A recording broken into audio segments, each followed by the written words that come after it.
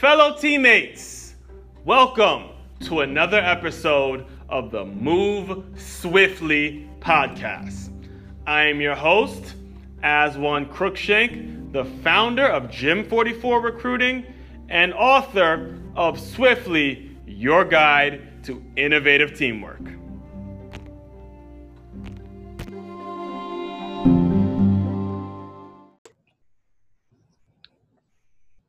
Teammates, as usual, man, I appreciate your support so very much.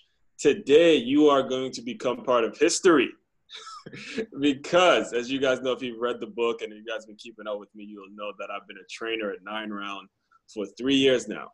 And today is the first member from 9 Round to join the Move Swiftly podcast, Miss Adalise DeSantis. What's happening, sister? Hi. Oh, what an intro. Thank you. I'm telling you, you're part of history. I really appreciate you jumping on, man. You're heading it, huh? Now, well, the reason I was so excited to get you on, because I believe you were a member for about a week, not even a week, right? And this was around the time that I was developing as a speaker. I was going to Toastmasters a lot, and I was really trying to hone in on my ability to speak publicly to get over this fear. And you wrote a list of like 6 or 7 different motivational speakers that I need to be following on Instagram. So that leads me to my first question today is, why do you care so much? I mean, I was a total stranger to you at that point. What is it about you? What is it that has made you care about someone so much?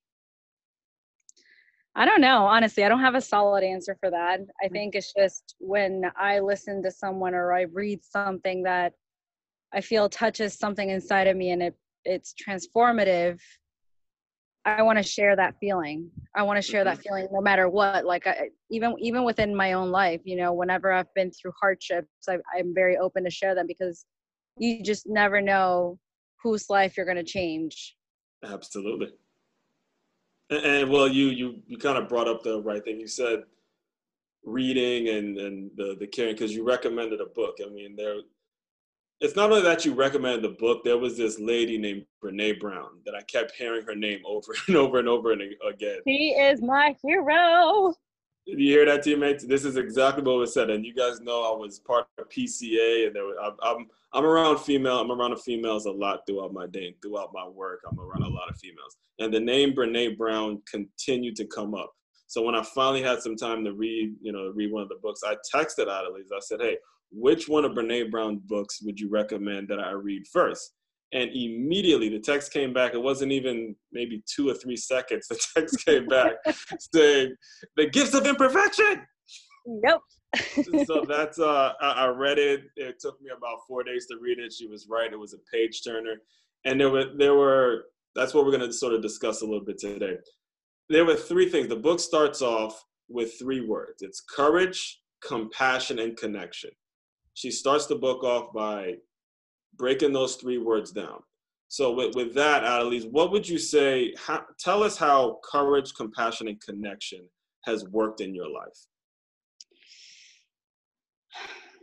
The combination of all 3 things has allowed me to heal some pretty important relationships in my life, you know, at least within me. It's like the whole idea of forgiveness, you know, you do it for yourself, not for others.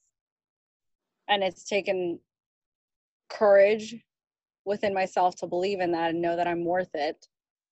Compassion to know that I have made mistakes, that it's okay, that other people make mistakes, and that those mistakes are okay no matter what, that we're all human, you know, and I'm with you. And just, I don't know. Well, let me read with you what I have highlighted. I have highlighted when I read it, said, on one paragraph, said, "It's only been in the last few years," and I'm reading from the book directly. It said, "It's only been in the last few years, I've learned that playing down the exciting stuff doesn't take the pain away when it doesn't happen. It does. However, minimize the joy when it does happen. It also creates a lot of isolation. Once you've diminished the importance of something, your friends are not likely to call and say, 'I'm sorry that didn't work out,' I know you were excited about it. So with Courage now, and this is just sort of what I took from it, is you're a business owner.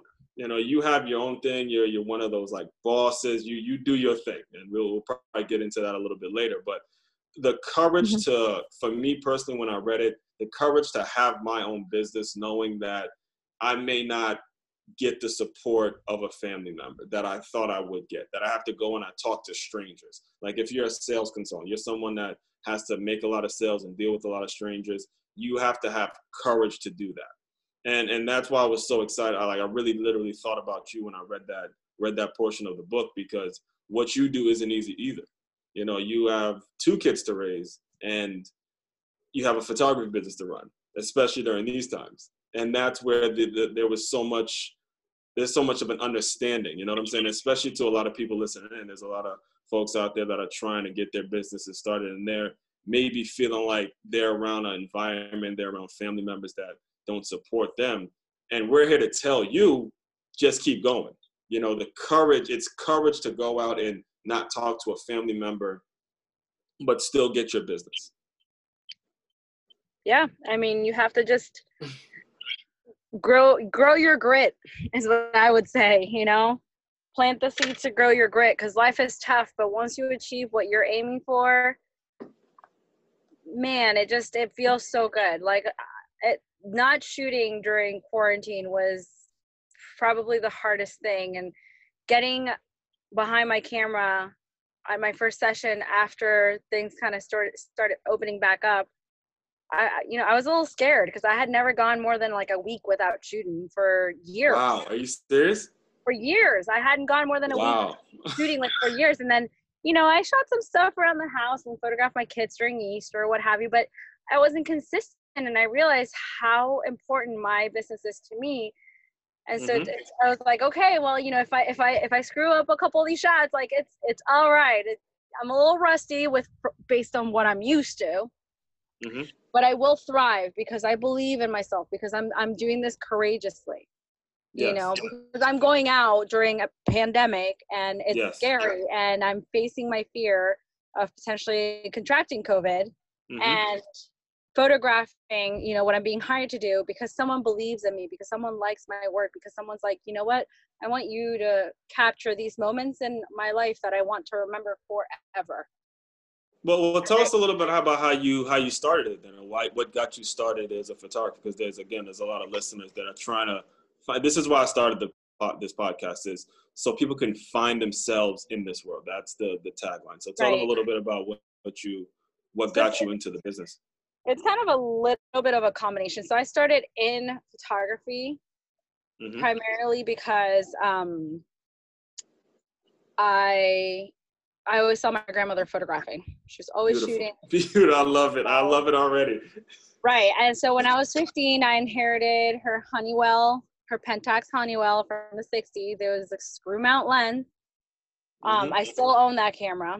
Wow. And the light meter doesn't even work on it. I didn't know what the heck I was doing, but I still went out and I used it and I tried, and I went to Europe with that camera and I took some portraits that I loved, that I still have to this day on print, because they're, I shot them on film. And when I went to college, I studied filmmaking, and I minored in photography and marketing. And the irony is, what I minored in became my profession. Once, I would go to abandoned hospitals and abandoned mental institution facilities in New England, and I would break in, for lack of a better word. I'm sorry. Hey, say what you gotta say. Hey, people, we gotta do what we gotta do. She is Venezuela. You gotta do what you gotta do, damn it. I respect that. So this is leading to that. So I would break in and photograph these spaces because and the reason I was attracted to these spaces is because of where I came from. So I moved here when I was 10 years old from Venezuela, leaving behind my house, leaving behind my toys, leaving behind my bedroom. It's like, one day on August 5th in the morning, we got up of 1996, got on an airplane, and everything was left as it was. My goodness. 24 years ago, standstill in time. So I was very attracted at the idea of photographing these abandoned spaces and kind of having more of an anthropological approach to them and seeing, okay, how was this left behind? I wonder what happened the moment that caused this to stay the way it has been for the last 10, 15, 20, 30, 40, 50, 80 years, however long it's been there, you know? Man, that's beautiful, man. I love it. Thank Yeah, I love it. I didn't all these listen, teammates, we've chatted for a while. She's been coming to the gym a long time and I didn't even know this is news to me, so I'm moved right now. I'm just like you listeners out there, well, like, man, I'm moved. that's the beginning of what attracted me to capturing and photographing and documenting. And Right. then I graduated college and I found myself in a Well, where'd you go? Where'd you go? I went to Emerson College in Boston. Woo woo, Okay. go Lions. All right now. Up north, guys. And by the time I was ready to, enter the workforce, I mean, down here in South Florida, there really wasn't much of a market for what I did, which is experimental filmmaking and documentary photography, unless I was going to be working, because it's like even newspapers that use documentary photographers, a lot of the time they're not staff photographers anymore. They're just, somebody submits, like photographers will submit their photos of events or things that happened, and they get commission paid on that. Not always, but often enough. So that wasn't steady income enough for me. I couldn't find work anywhere. And one thing led me to an ad agency. I was there for a while doing some graphic design.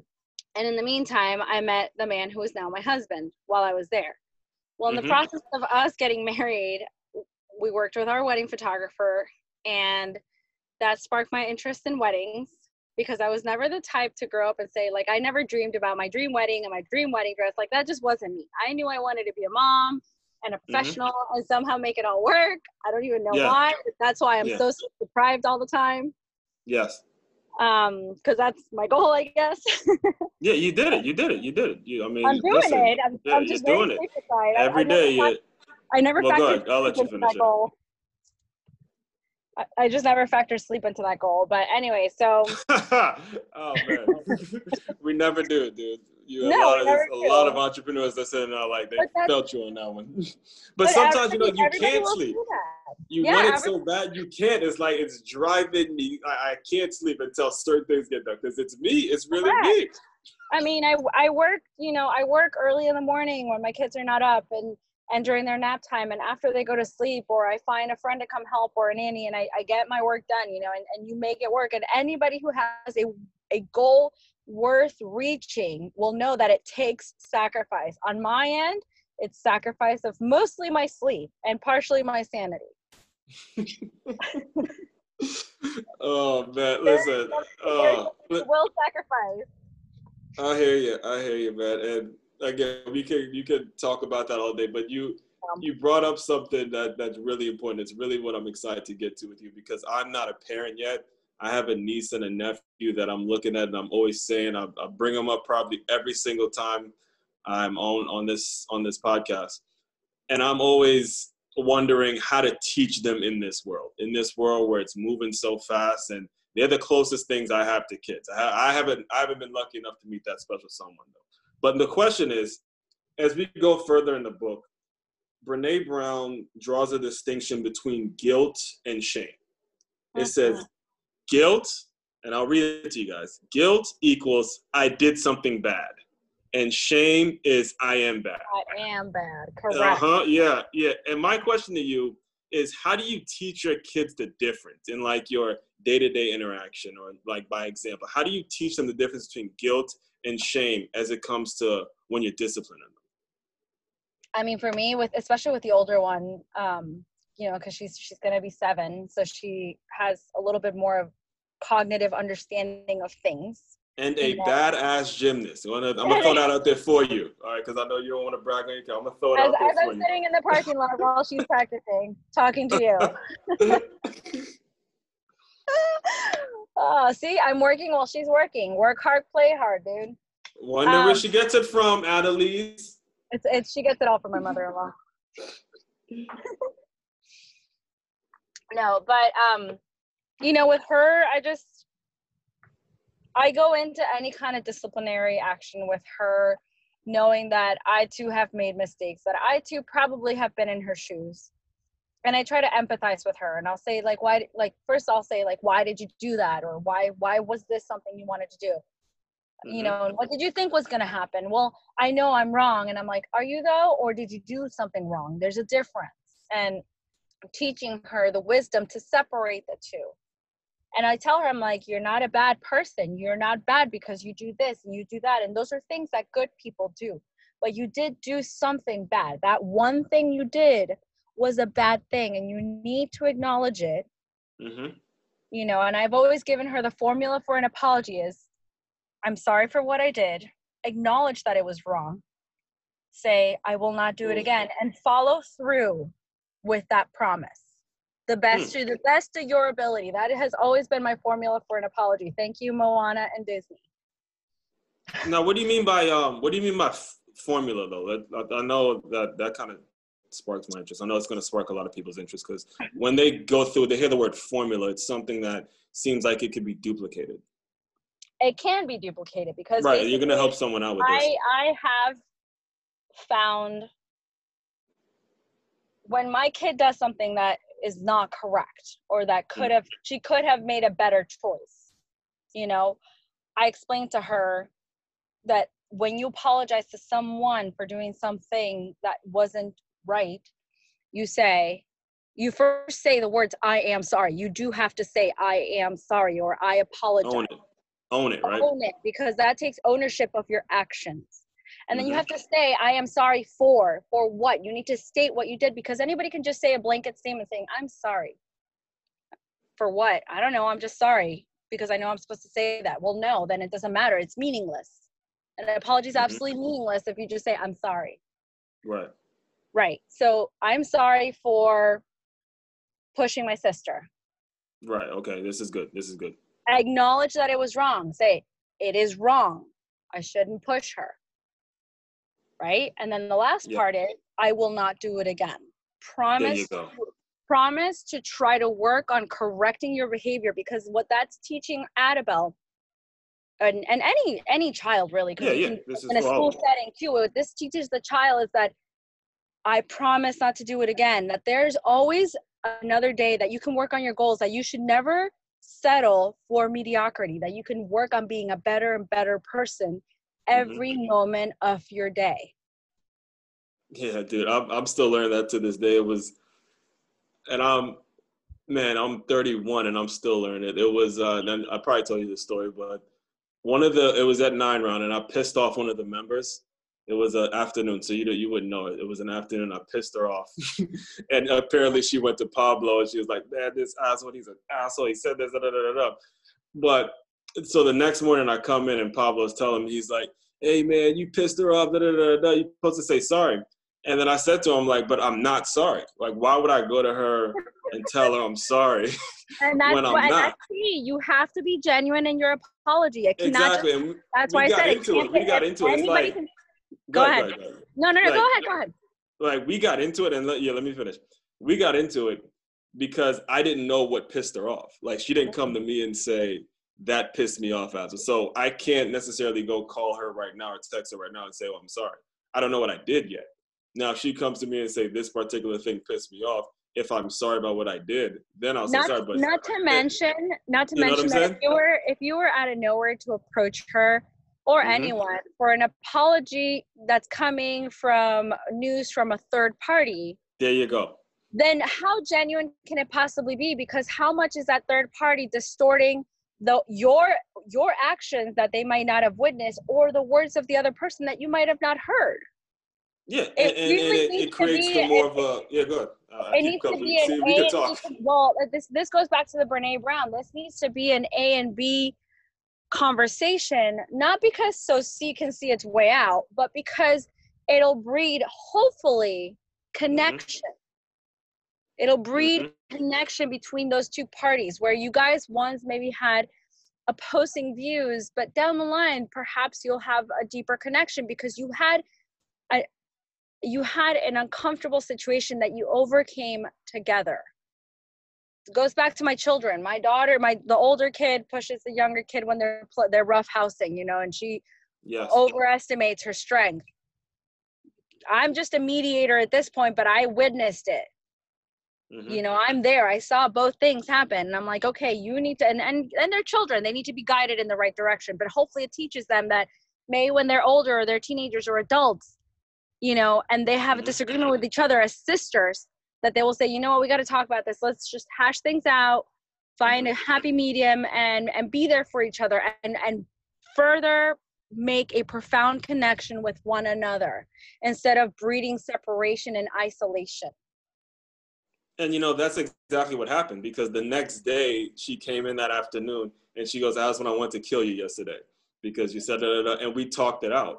So during COVID, I think it was Tavy gave her my number and we've texted, and she's like, "Can you freeze my account?" And we have a better relationship from that point.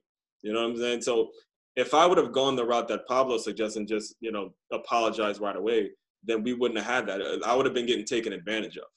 And it took it took mad courage from her. I will say it took some serious courage for her to show up and be like, "Dude, you pissed me off." Right. Because you know what that showed on her part? That she has faith in the relationship she has with you as her trainer. Absolutely. She showed faith in you, and she said, "I did not like that. You pissed me off. You crossed the line. I have boundaries. You did not respect them. Let's try again." Exactly. That's what that said, and that's pretty courageous. That's pretty awesome. Good for her. Yeah, and I respected her more from it, and because we had that, and it's just like you teaching your kids. And I want everybody that's listening, I want you guys to get this. You ain't going to agree with everyone. Everyone's not going to like you. You're going to do some things that piss people off. But when you go about apologizing, when it comes to that next step of how do we repair the situation, make sure it's genuine. Make sure it's genuine. Because if you're just this person that's just apologizing, that's not living. You're not growing at all. You're just trying to fit in somewhere. You're trying to get by. You're trying to get by. And that's the thing. When it's an apology, it needs to be genuine, and you will feel the growth come from it moving forward. When you don't feel growth, when you feel that uncomfortable feeling inside of you that's hard to pinpoint, that's when you know you're apologizing out of being shamed. That's when you know that you don't have, it's not guilt, it is shame that is pushing you to apologize, and not guilt that's encouraging you to breed better connection with that person. That's the power of an apology, is better connection. Woo! She is preaching. Say it again, man. Because that literally leads me into my next question, because vulnerability. Brené Brown and vulnerability are like one. She is a vulnerability researcher. Woo! Vulnerability. They should put her picture. They should put her picture in the dictionary for vulnerability.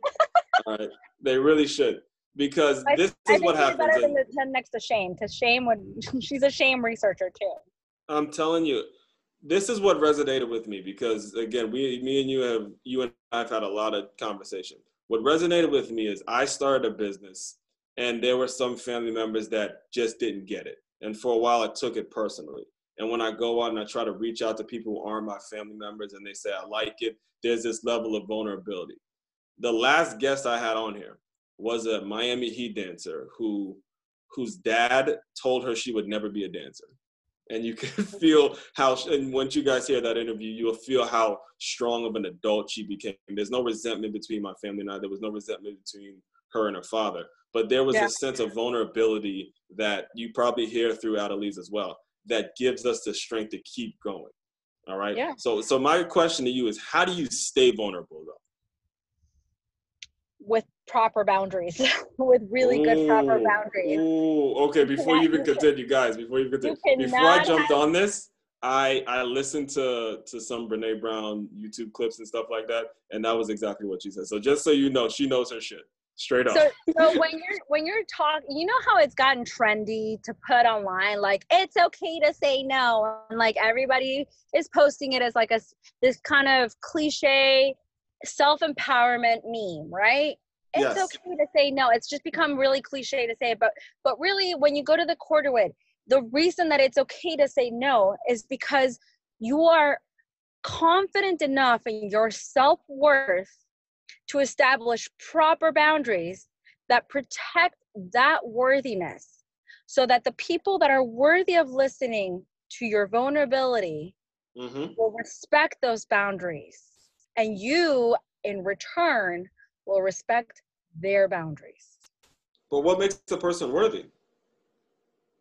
Integrity, showing up, doing the uncomfortable, and having respect for someone's humanity. Man, trying to think. No matter what. No matter what. Listen, I could. Yeah, so I'm trying to think of some examples, because I guess it's so difficult to find that I'm struggling trying to think of examples of, who would a person be that deserves that? You know what I'm saying? Like the boundaries. When you talk about boundaries, it's so difficult, in my opinion, these days to do that, because everything is so out there nowadays. Yeah. So it's like, who does deserve this? Right. Who is worthy of hearing your story? Yeah, that's a good one, man. That's a good. Well, you know who's worthy? People who don't shame you or who don't breed shame within your heart. And they don't put you on. Well, they'll try to dirty up. They'll try to dirty up a lot of the things that you work on. Right. It's okay. Like you were talking about these family members. It's okay for these family members to not be supportive or not really get it. But it is not okay for them to root for your failure. Yeah, and that's the difference. And see, that's what I was confused They might not support it because they don't get it. And that's there you go. Yeah, there we go. All right. See that? Okay, Tina, this is why I love talking to her. This is why we could go and go. That's it. That's exactly my point I was trying to get to. All right. You have an idea and you're listening. You have an idea. You go to your brother, you go to your cousin, you go to someone that you grew up with, and they say, I don't get it. That's not them saying they don't love you. Trust me. All right, I've been there. I put my heart and soul into Gym 45. I put my heart and soul into my book and all the stuff I do, and she knows I put absolutely everything involved in it. When someone that you felt like would have supported you just doesn't get it, that's not them saying I don't love you. That's not that. All right? It's just simply saying they don't get it. Right. And it's okay not to get it, because maybe it goes beyond them not getting it. Maybe there's an interpersonal conflict between you and said person, and them saying not getting it is them not confronting their discomfort of spearheading the conversation that will get rid of that discomfort. But them saying, like, they might just say, I don't get it, because they just don't, they're not ready to, and showing their feelings as they are. Maybe they're just like, you know what? I just don't want to support you because I'm still upset from AYZ. Doesn't matter. But maybe they're not ready for that conversation. And their easiest cop-out at the moment is saying, I don't get it. You could push and say, well, what don't you get? Could I explain more? And if they say no, then you need to respect that. You need to, because what they're trying to tell you is they're setting a boundary, and that boundary needs to be respected if you expect respect out of them for your boundaries. There we go. I got you. And you know what I've learned too is vulnerability and charisma kind of go hand in hand, because you get a very charismatic person after they've lived through that, and there's a sense that they've tried everything. So there's like a trustworthiness that they give off within the first 2 seconds of meeting them. So it's almost like you're benefiting more. Their grit. You see what I'm saying? They benefit, like you've benefited more from that. They've been through the throes of life. They've had to reap and sow the seeds of grit and grow their grit to be strong. Wow. And strong is not about keeping people out and being like this wall of fortitude. That's not strength. That's not real strength. The most vulnerable people are actually the most strong, because it takes a whole lot of strength to be who we truly are, especially in the world we live in, where, your perception of someone's reality is just, it's a little dilution, for lack of a better word, of what their true life is like, of the mess and the craziness of everyone's life, of this, go, go, go, go, go, society we live in. And that brings me to my next point, which is, well, the point she makes in the book is gratitude, being thankful. And it is a lot more, it's easier said than done, but, and I want to get your thoughts on this. How do you, and well, first of all, it's very important that we practice gratitude. It's not enough to just say thank you. It's not enough to just say thank you. And that's all I'm gonna give you the mic in a second. It's not enough to just say thank you here and there. But you got to practice gratitude in your heart. Can you speak to them about how you practice gratitude every single day? And you don't have to get into all the things you've been through, but just know, teammates, it's a lot. It's a lot, and it's up there if she wants to share it or not. But you would never know, because it's constant. Thank you for this. Thank you for that. Thank you for this. So go ahead. I'll give you the mic. Go ahead. It's daily work, and I have my shit days. Sorry for the term. Trust me. I literally have some shit days where I'm just not grateful. I just want to sit on the couch and scroll through social media and numb out, and you just don't want to. You're just kind of throwing the towel in for the day, and it's okay. And it's okay to have those days, but don't stay there. It's like that U2 song. You're stuck in a moment and you can't get out of it. Well, you got to push your way out of it, and you push your way out of it with gratitude and vulnerability. You got to practice your gratitude. My kid has like this awesome virtual school setup, and it's a disaster. Not the setup. Like, I got her like a dry erase board and all these cool markers and all this crap, and it's great. She's taking care of it. But the virtual school situation that these children are in nowadays is a complete shit show. Okay? Yes. And my kid's not even in the public school system, where I've been hearing that like they're getting hacked and someone's shutting down daily. Like, it's just a hot mess. No, she's in a private school, a Catholic school. And I mean, these teachers have to like handle a lot of kids, and it's just, some of the kids are, I mean, it seems like they're antagonizing the teacher from the outside, to be honest, but the teacher disciplines and, circles back around when she has her moments of, man, like, she's going to blow a gasket, because if she doesn't, I will. Yes. But she circles back around, and that's her gratitude to the children showing up and showing her the respect to at least try and sit there, because these are 6 and 7-year-olds. They're little kids. And they sit there from 8 to 2:30, 3 p.m., 8 a.m. to 2:30. Like, that's a long time for a child. And they show their gratitude. I show my gratitude for what I have. Like, yeah, maybe, I choose not to invest my money on designer clothes or design, because I'd rather put my money on my business or on my health and invest on supplements. And that's how I'm grateful to my own body, and drinking water and respecting my body, and make sure I move every day. I got to move at least once a day, so that I can keep my grip on reality, especially during times like these, where it's so isolating and alienating if you're quarantining the right way, which I'm not. I'm not going to sit there and say I'm not. Like, I'm going out. I'm working. My kids in gymnastics. I'm seeing people. But even then, it can be alienating to leave the life we had behind. But you have to find gratitude in the new normal. I have a roof on my head. Wake up every day, do a gratitude journal, whatever works for you. Go for a 5-minute walk, take pictures of the sunrise, and be grateful for the crazy colors you get to see at that time of the day. Wow. Or if you're a night person, be grateful for the quiet of night and you to hear your own thoughts while you're sitting up late at night. Like my husband. My husband's a night owl. That's when he thrives. And that's okay. Like, he appreciates that peace and quiet in the house.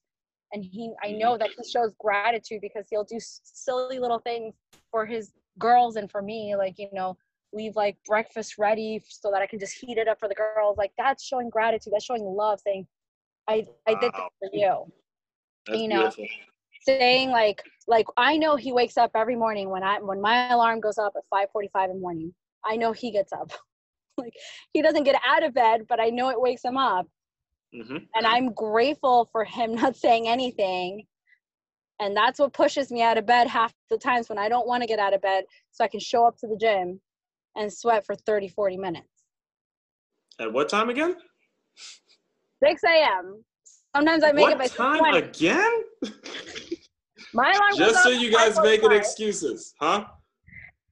Yeah, I mean, no excuses. Sometimes I go to sleep at like 1 o'clock in the morning because I'm staying up late working, and then my alarm, I don't change my alarm.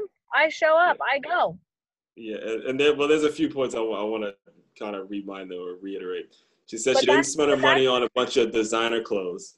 She puts her money back into her body and health. She makes sure she shows her gratitude by the way she spends her money. All right, teammates. So there's so many excuses, so many women out there that really need to get that point. Is yes, things are bad. Yes, things are going to get tough, but it really boils down to what are you making a priority?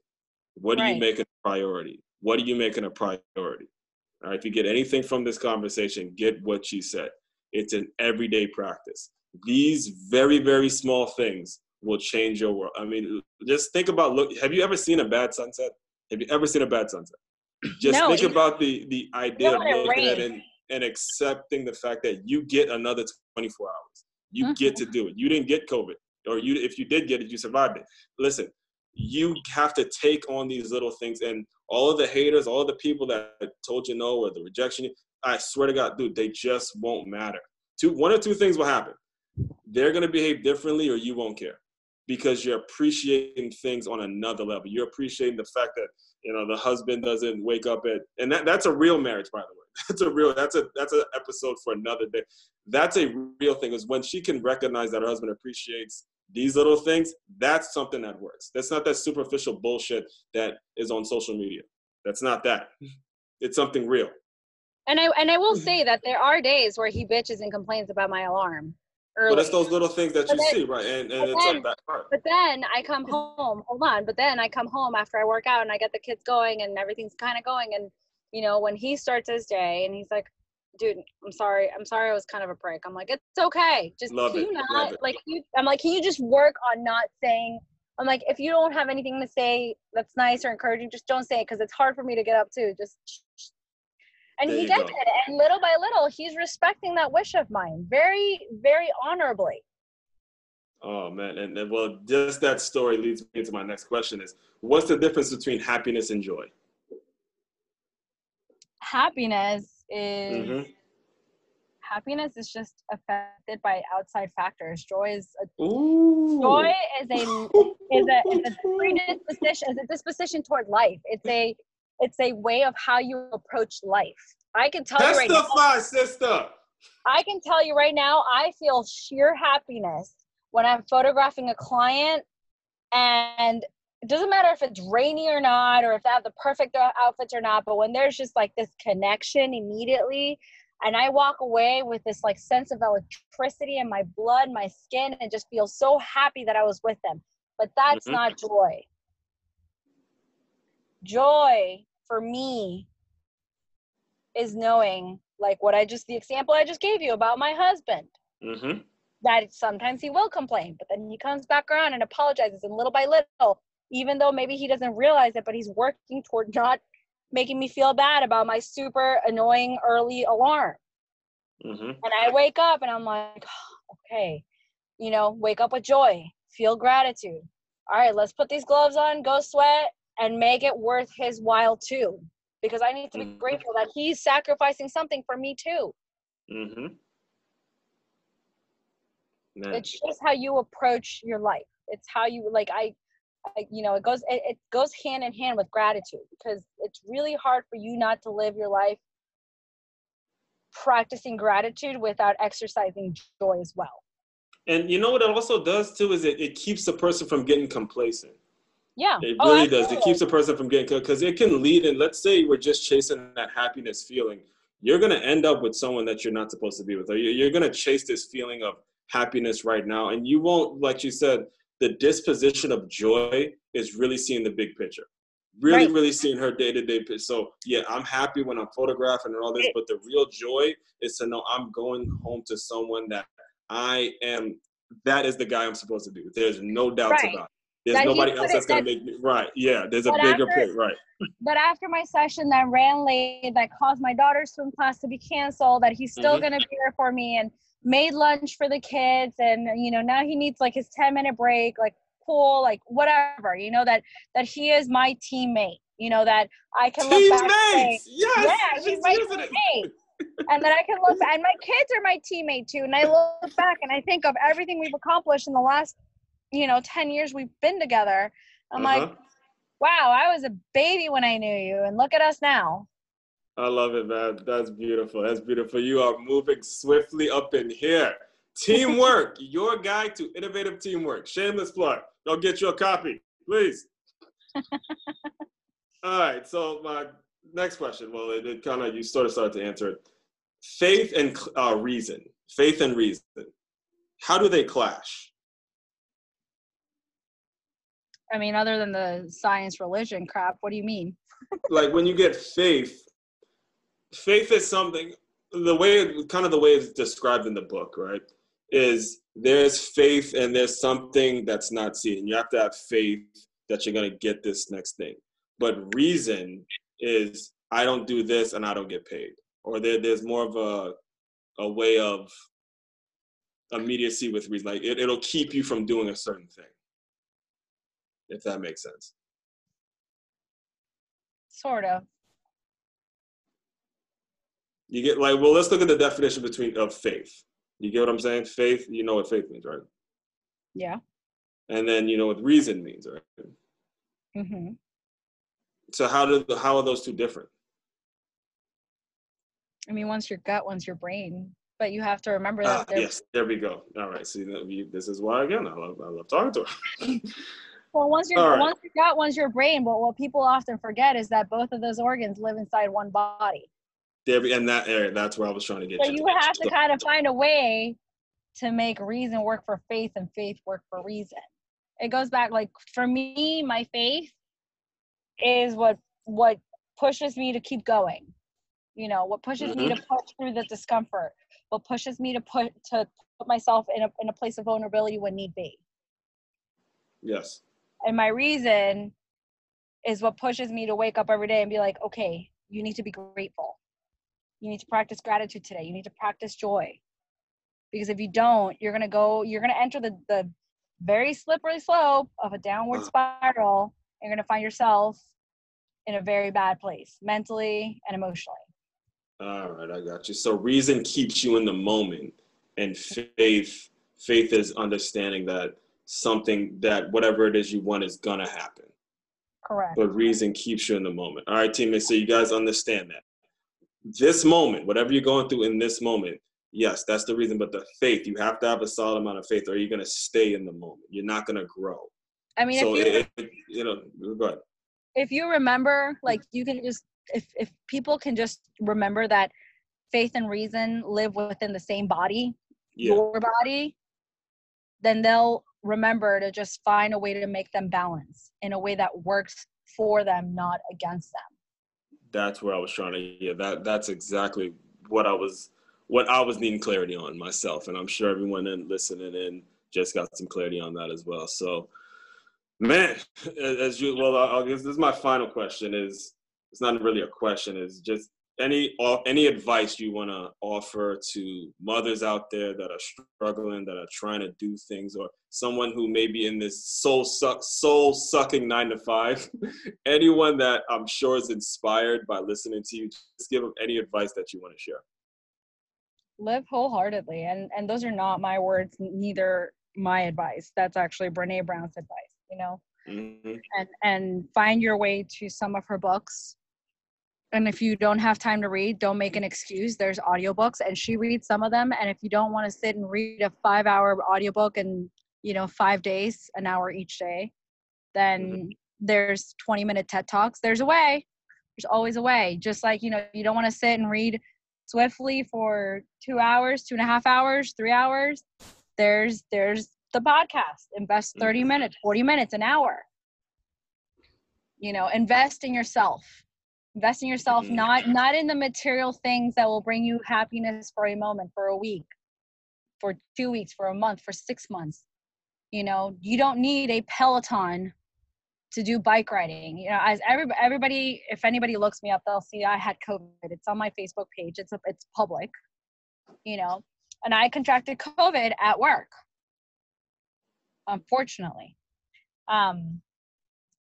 But the thing that pushed me through that illness was the courage to go out and exercise, not in a gym, not in a crowded park, but in my backyard, or going for bike rides, you know, when it was really hard, but just doing them. I didn't need a Peloton. You know, I didn't need a $2,000 bike. Do I want a Peloton? Hell yeah, I want a freaking Peloton in my room. Looks amazing. I would use it every day. I would use it all day long. I would do my work on the Peloton. I hear you. And But you know, well, I don't know if you met David, but David was a 9-round trainer. He's working with them now. Yeah, and I'm like, I don't need it. I have a bicycle in my garage. A bicycle, mind you, that was gifted to me. So therein, I have to show gratitude. I have a bike that was gifted to me. And the best thing I could do for having coronavirus right now is to exercise my lungs so that I can invest in my lungs and my body and give them the best possible chance to overcome this, not get anybody else sick, and be there for the ones that matter, for my husband, for my children, for my parents, for my brother, for his girlfriend, who is an amazing person, so full of life, for my nieces and my nephews. For those people, that's what matters. Man, it's sad to say this is coming to it, and we could talk for hours and hours. But the last thing, I do this thing with all the guests, but word association. I'm gonna say 4 words, and just give me a 1-word response of what you think of when you hear these 4 words. Cool? I'm not good with these. I always give you like sentences. I'm gonna it's try. It's all good. It's all good. Listen, the last guest I had, I gave it to her, and we ended up having another 5-minute conversation. So okay, because you know I'm very, you know I have a lot to share. They are what you call triggers. This is why I hope you're not mad at me for putting this out there, but she don't watch This Is Us, guys. No, I don't. But listen, it's starting to trigger me the same way the last season did. Oh boy. So I feel you. Anyway, word number 1, fear. Overcome. Okay, you're starting off right. Word number 2, toughness. Resilience. What? Are you kidding me? What'd you say? Resilience. And guess what the 3rd word is? Resilience. Yeah, resiliency. Vulnerability. This is the second time this has happened. All right. Final word then. Final word is loyalty. Loyalty. Integrity. Boom. All right. So before I officially close, I give my guests an opportunity to plug whatever you want to plug. I know you got some businesses and socials. Just say what you need to say so they can reach out if they have any questions and want to work with you. Thank you so much. I loved having you. You know, anyone who is looking for an amazing and super fun family and event photographer, I'm happy to travel. Yes, even with COVID, because right now I have antibodies, so I'm kind of riding the high train right now, but we'll see how long those last. But it doesn't matter. I'll be there. Mask, face shield, gloves, hand sanitizer, and all. And I'll have some inappropriate jokes probably here or there just to get the adults to giggle because, you know, sometimes dads just don't like photos. But I have yet to walk away from a session where a guy says, that sucked. Usually they say, that was actually easy, or that was fun, or I can't wait for next time. Now, where can they find you though? What's your, so did they just put your name in? Yeah, if they look Adaliz DeSantis Photography, so ADALIZ DeSantis, like the Florida governor, but not related, photography. They'll find me on Instagram, on Facebook. My website is adalizdesantis.com. And if anybody wants to send me an email, even if it's just to share their thoughts on how they agreed or maybe horribly disagreed with my words today, which is totally fine. All is welcome. Just be respectful. That's my boundary, is respect. Yes. It's hello@adalizdesantis.com. And if you still don't know how to do that, maybe just message Aswand, and I'm sure he can send it to you because we both have very interesting spellings in our names. Yeah, and I'll include all that in the show notes as well. And just so you guys know, this is an example of charisma. Just to wrap up this whole conversation, it's an example of charisma. She's not afraid of anyone that agrees or disagrees. She's like, come with it, because there's a belief and she's been through enough to say, I'm ready for whatever. Ready for whatever. Love it. Come at me, bro. We'll pick it up tomorrow morning at the gym, I'm sure. And this might even get some people showing up at the gym just through the energy, the synergy between the two. Honestly, I would love that because I love being there early in the morning. I love seeing the sunrise through the glass. I just wish we had more people because there's a certain special synergy that happens when there's like about 3 or 4 at least people in the gym, and you are just kind of looking at each other and pushing each other, and you're there for one another in a very silent, very focused way. And I love that feeling. That's what's addictive about going there. Yeah, definitely. I feel you, man. I feel you. All right, fellow teammates, continue to move swiftly. We will talk more soon.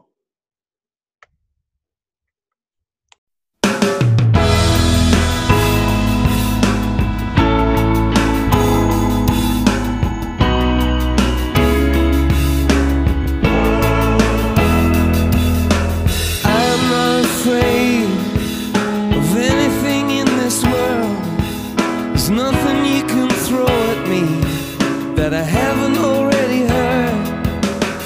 I'm just trying to find a decent melody, a song that I can sing in my own company.